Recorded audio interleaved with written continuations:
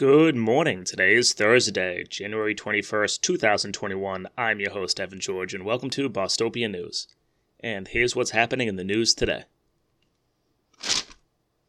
According to a new report published by WalletHub, which is a personal finance site, Boston is the second least affordable state capital in the country, only behind notoriously expensive Honolulu, and it has the highest cost of housing and the second highest cost of living. Now, we did score very high on some quality of life indexes. We were ranked number one in access to public transportation, which honestly I have no idea how that's true, but let's just take it on face value.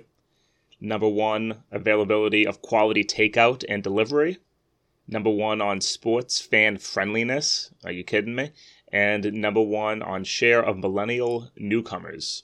However, as previously stated, we have incredibly high income disparities, which basically make Boston a luxury city with high livability for some and a city of austerity and misery for others.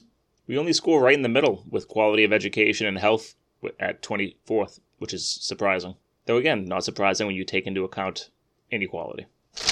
With Kim Janey set to be acting mayor as soon as Marty Walsh officially resigns, people are starting to dig through the city charter to understand what exactly the powers of acting mayor will be. And according to the city's charter, an acting mayor does not have all of the same powers as a sitting mayor, and uses a very old legal phrase of, shall possess the powers of mayor only in matters not admitting of delay, but shall have no power to make permanent appointments. And that last part is a little bit more clear. So, acting mayor Kim Janey will not be able to make any political appointments, however, may have the power to fire some political appointees if she so chooses. But it appears the odd not admitting of delay phrase basically just means an acting mayor cannot divert funding to a massive new decades-long project, but can make all decisions necessary, which cannot be delayed.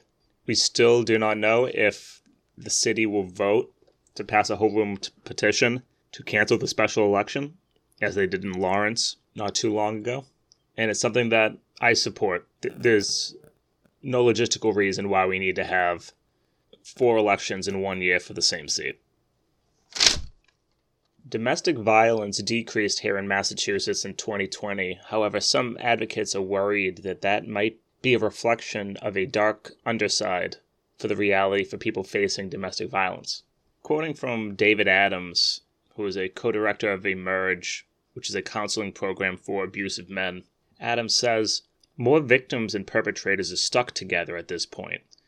And so I think that strangely avoids this major trigger for a lot of potential killers.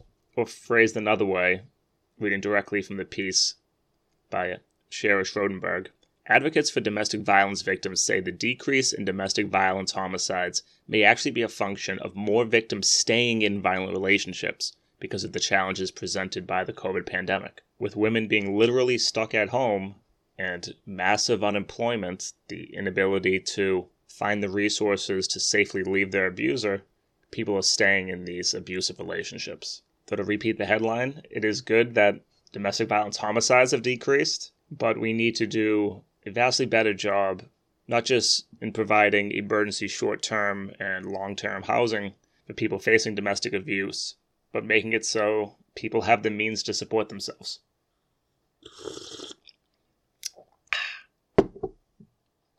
That's going to do it for today's episode. Most people covered the inauguration yesterday, so a little light on the local news side. If you haven't, scroll down with your thumb and give me 5 stars on iTunes or iPhone, whatever service it goes through.